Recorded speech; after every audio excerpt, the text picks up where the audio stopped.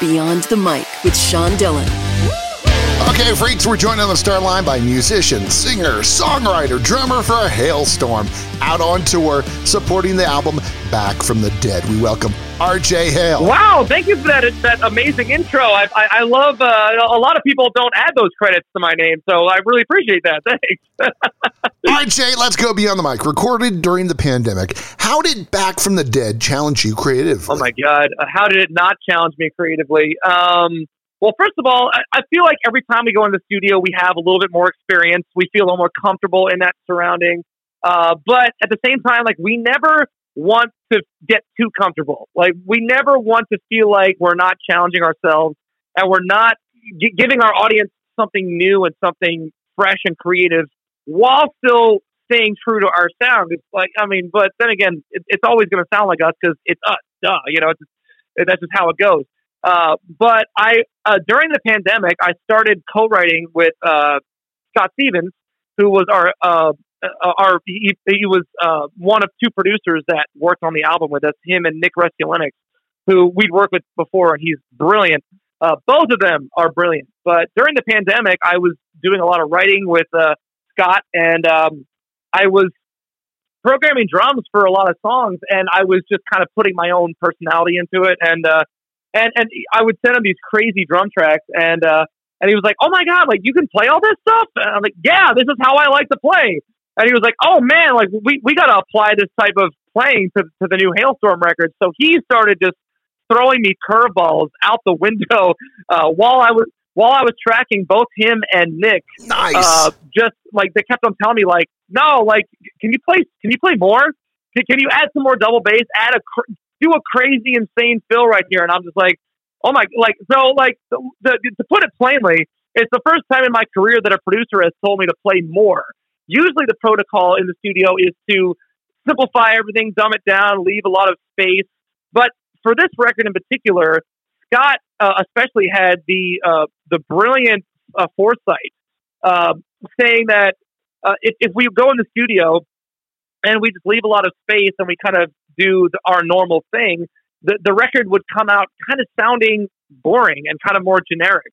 And I feel like the listeners of, fans of music, especially heavier music, they're kind of craving something a little bit more chaotic. They're craving that passionate complexity in the playing. You know, like, I feel like the average Halestorm fan is, they also love bands like Slipknot. They also love bands like Gojira, and not that, or Seven Dust, or not that we consider ourselves a metal band per se, but we wanted to kind of apply some of those chaotic moments because it provides so much energy and so much passion in the overall song. So for me, it was fun because I got to bring double bass back.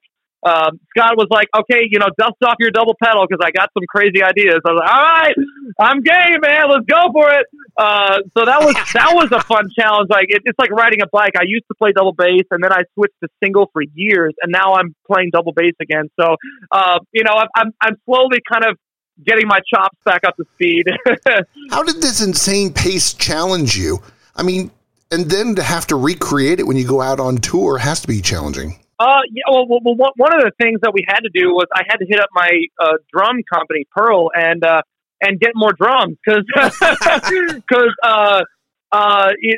we built a monster kit in the studio for me to play on, and now I had to recreate that setup for the live show. So it is much more physically demanding, but that's just all the more reason for me to really take my physical health tremendously seriously while I'm on tour, because I during the end of the last album cycle, we had been on the road for pretty much an entire decade nonstop from 2009 to 2019. So I felt like I was just physically deteriorating. My joints were hurting.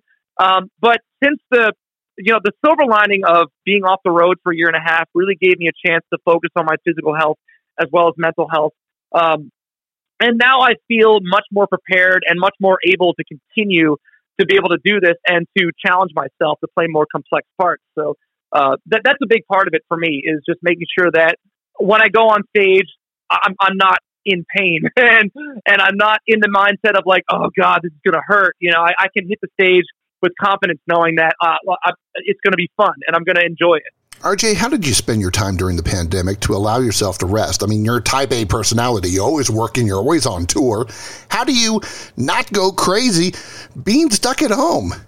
Well, that was kind of why during the whole lockdown, all we could do was write. That's literally all we could do. So in order to stay busy and keep myself from going insane, that was the protocol. Like I was just texting and hitting up every single writer that I knew. I was writing with Scott Stevens, Blair Daly, Zach Malloy, Jake Shear, Taylor Carroll, like all these prominent writers, and it really helped me get through. And that was, but like I was saying earlier, the other thing that kind of helped me get through the lockdown was, not only my incredible girlfriend and my adorable dog, who I was really actually like another silver lining was that I kind of got to be like a normal person for once. And that kind of felt good. But you're right. You're so used to being in that hustle mode that like you can't sit still. I really have a hard time sitting still. So I guess the silver lining to the pandemic is that not only was I able to focus on my physical and mental health, but I also was able to strengthen myself as a songwriter, because that's literally all I would do every single day is just write, or I write by myself. I was living in my girlfriend's little 2-bedroom, 1-bathroom house, and I turned in Nashville, and I turned the guest closet into a vocal booth. And but since then we moved. I finally got a place out there, and I kind of was able to build like a little makeshift studio. So yeah, that was just my protocol was songwriting. And if I needed an escape from that, then I would dive into my other passion, which is fragrance, which is perfumery. And I started like making fragrance content and stuff like that. So between those two things, it really helped me get through. So tell me the truth. What's it like working with your big sister all the time? Did she bully you growing up? Oh, the worst. The worst. No. No, I feel very blessed that I have a sibling that has so much respect and love for me as not only an artist and a fellow co-creator and creative partner, but also as a person. It's just I feel very fortunate that her and I, amongst ourselves, have no ego as far as it comes to having trust and faith in each other as songwriters and as co-creators and co-founders of this little thing that we call Halestorm. But also when we acquired our bandmates, Joe and Josh, they also had the same mentality, and they also have zero ego, and they're just very supportive and just very happy to just be a part of this camp. And which is, I guess we don't realize it because we're just in our own world, but I guess that is kind of a rare thing in a lot of cases. It's your 5th album, and you've been touring for a while. But I want to know, do you prefer smaller venues, the festivals, stadium tours? Where do you feel the most juice? That's like picking your favorite kid. Come on now. No, Come on, RJ. I really love all of them in their like. I know this is going to sound like a cop out answer, but they all have their own something special about them in their own way. I love that we're at this point now where we get a nice variety of different sized venues. We're starting to headline arenas in certain parts of the U.S. and UK and Europe, and but when we go to Australia or South America or Japan or New Zealand or things like that, we get to go back and play like smaller venues, very intimate venues, and we get to just get up in people's faces, and that's really fun in its sense. And then you also have the massive, crazy festivals, which just keep getting better and better because we're working our way further and further up on the bill. So by the time we hit the stage, it's just completely full as far as the eye can see.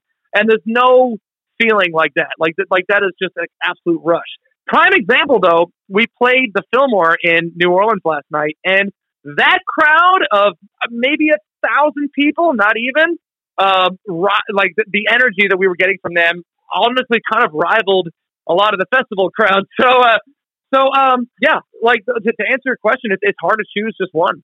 It's a cop-out, but I'll allow it. It is. I'm sorry. I'm going to be that guy. Now with your new band that's unfiltered, unbridled, and unsupervised. Oh, yeah. Chemical Fire. What should people expect from this project? You're going to get a very, very unfiltered version of my style of playing with no guardrails, basically. Like I was saying earlier, when I was writing with Scott and writing with Taylor and writing these Chemical Fire songs, I kind of felt free to just kind of like, write drum parts that I just felt right, just straight from the heart, But with Halestorm, there's always kind of been a little bit of a compromise, which is good. You want to have the expertise of a producer, especially when I was younger and less experienced. It was definitely helpful for me to have that kind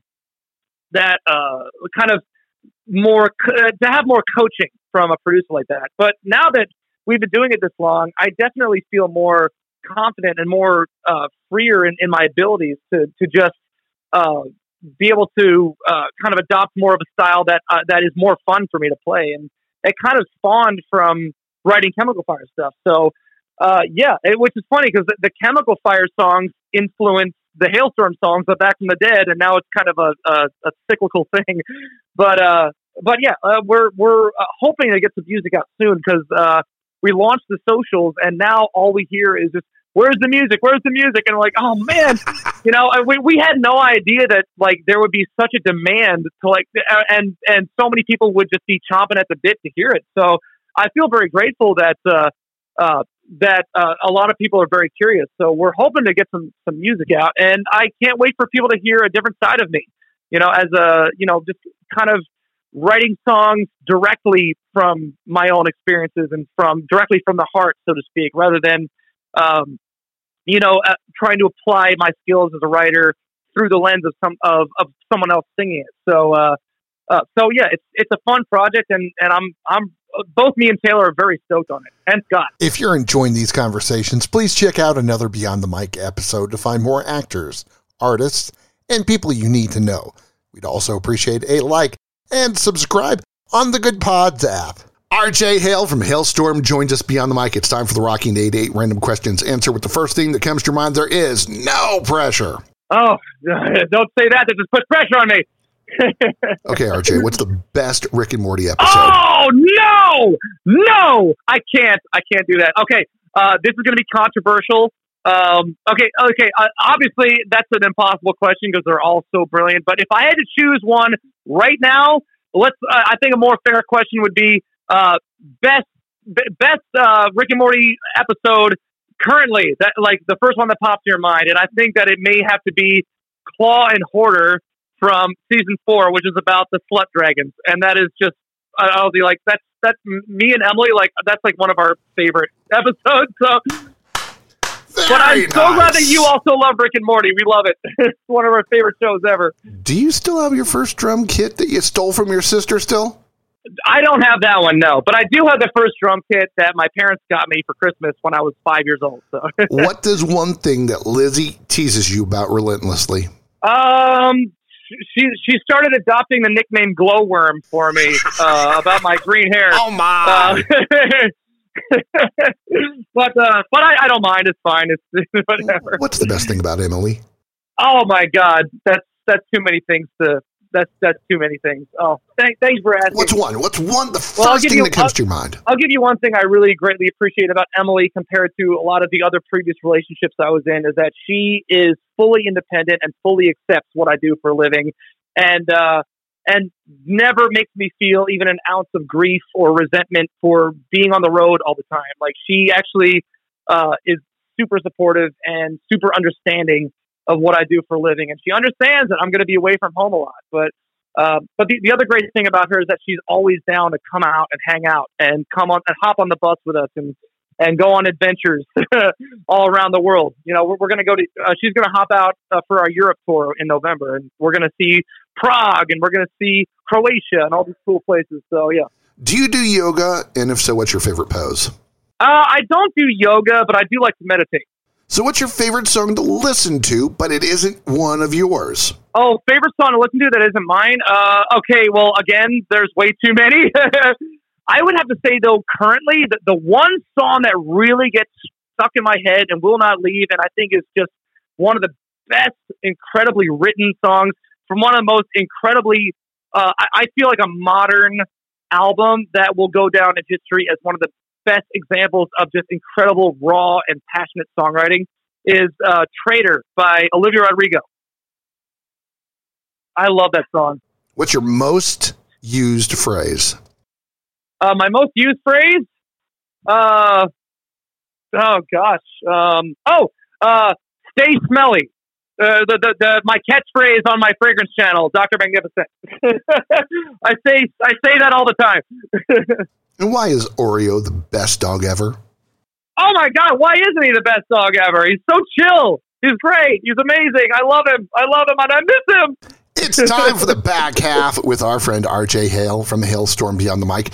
With the energy that percussion makes, music just doesn't have the same feeling without that energy of the drums.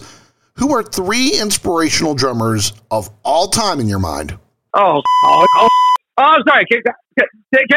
I'm sorry. Look, my son's a percussionist studying at the University of Cincinnati, going to be a music teacher. Oh, cool. So he's got these 3 drummers that are in his inspirations. I just want to know what's yours, because he wants to learn, he wants to evolve. He's teaching these kids in middle school, and he wants to broaden their minds on what drumming really is.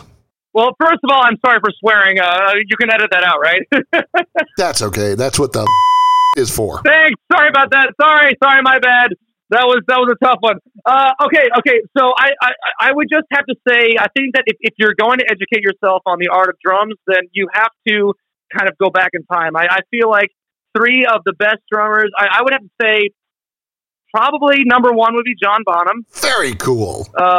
And also number 1, I can't rank them. No, John Bonham, and also even going further back, I would say Buddy Rich, and because there's something I experienced last night in New Orleans, going out and seeing jazz band. I felt like I went to a mental gym the next day when we played the show. It felt like I was just like had this. Just, for some reason, just watching that like did something to my brain. It connected some sort of neuron in my brain that made me play a even better performance for my own set. So I would have to say, yeah, definitely experience some jazz. But even going further back from that, like check out some classic like New Orleans style jazz drumming is like absolutely mind blowing. And then if you're wanting to like develop a really good groove and good pocket, I would say a more modern drummer to check out would be someone like Questlove, who was a huge inspiration on me when I was really getting into hip hop drumming, and he's one of the greatest of all time as far as just groove and pocket. He's one of them. So those would be my current 3 I'd say to check out. Hailstorm is not only a family with you and your sis, but the incredible crew that puts together the show every day, the roadies, etc. How do you feel about this extended family? It's one of the reasons that we love doing this. It's one of the main reasons that it makes touring so enjoyable. It's not necessarily it's 90% who you're with. The people that are in your camp, and luckily we're lucky to have such an incredible crew that are not only just all good, solid people, but also they have such a great team mentality. When things are going wrong, or if one crew member gets sick or has to go home for anything, like the rest of them are right there to pick up the slack. I've never seen such an efficient crew of people with just a real great team mentality. And that's why during the pandemic, we had the #RoadieStrong t-shirts, just to kind of promote the fact that, oftentimes the people behind the scenes are the people that you don't see and that often kind of go overlooked. And I think it was very important for us to say that out of everyone in the music world, the ones that suffered the most were the touring crew people, because they solely depend on being on the road. And when that was taken away from them, it was exceptionally hard. So a lot of bands were doing all that they could to just make sure that their crew was still able to pay their bills. And thank you to all the fans out there that help to support and chip in and help them out. Because, they are the lifeblood of this whole thing. We couldn't do the show without them. It's time for One Big Question with RJ Hale from Hailstorm Beyond the Mic. Oh, boy. RJ, what's one story from the road that makes you smile no matter what? I don't think a lot of people know that when we were playing Lollapalooza in Sweden, and we were playing the night Billie Eilish was headlining. We were watching Billie Eilish, who just killed it, absolutely incredible. But apparently the Foo Fighters are playing the next day, and we're standing side stage, and we look over to our left, and lo and behold, with all of their kids, is Dave Grohl and Taylor Hawkins just hanging out side stage right next to us. And we looked over at them, and they looked over at us, and we saw Dave with his kid on his shoulders, like walking up, and he was like, "Hey, are you guys?" And before he could finish the sentence, we were like, "Yes, we're Halestorm. Nice to meet you, Mr. Grohl." Yeah. And so we got to meet Dave, and we have a very similar circle. We both worked with the same producer, Nick Reskulinix, and so we knew a lot of people that knew them, and we were like always on their radar, but we never actually crossed paths. So that was the one time that we got to meet Dave and Taylor. And I'm sorry, that would be the second time I met Taylor personally, but the first time that all of us got to interact with both Dave and Taylor. And I'm so grateful to this day that we got the opportunity. So, and everybody listening, do a shot for Taylor right now. Let's cheers him. God rest his soul. I miss that dude. How did Taylor influence you? I feel like both Dave Grohl and Taylor Hawkins. Who would have thought that two of the greatest rock drummers of our generation were in the same band together? Crazy, right? That's cool. I would honestly put both of them in my drummers to check out list as well. When we were making our first record, it was when Echo's Silence, Patience, and Grace came out, and it was a heavier, more aggressive version of the Foo Fighters. And we got to see them at the Avalon doing this little private club show, and it was just mind blowing. So I think it was inevitable that seeing them and being such huge fans of that album, and of course being huge fans of them for since they came out, essentially. I think that a lot of that influence definitely seeped its way onto our first record, and sequentially every record after that. He loves the freedom of Chemical Fire. Lizzie calls him Glowworm, and he wants you to stay smelly. We thank R.J. Hale from Halestorm for taking the time to talk with us today. Oh, well, thank you so much for taking the time. It's so good to get to chat. This honestly was so fun. And that, my friends... Thank you for the really hard questions. Let me finish this, R.J. And that, my friends, is Beyond the Mic.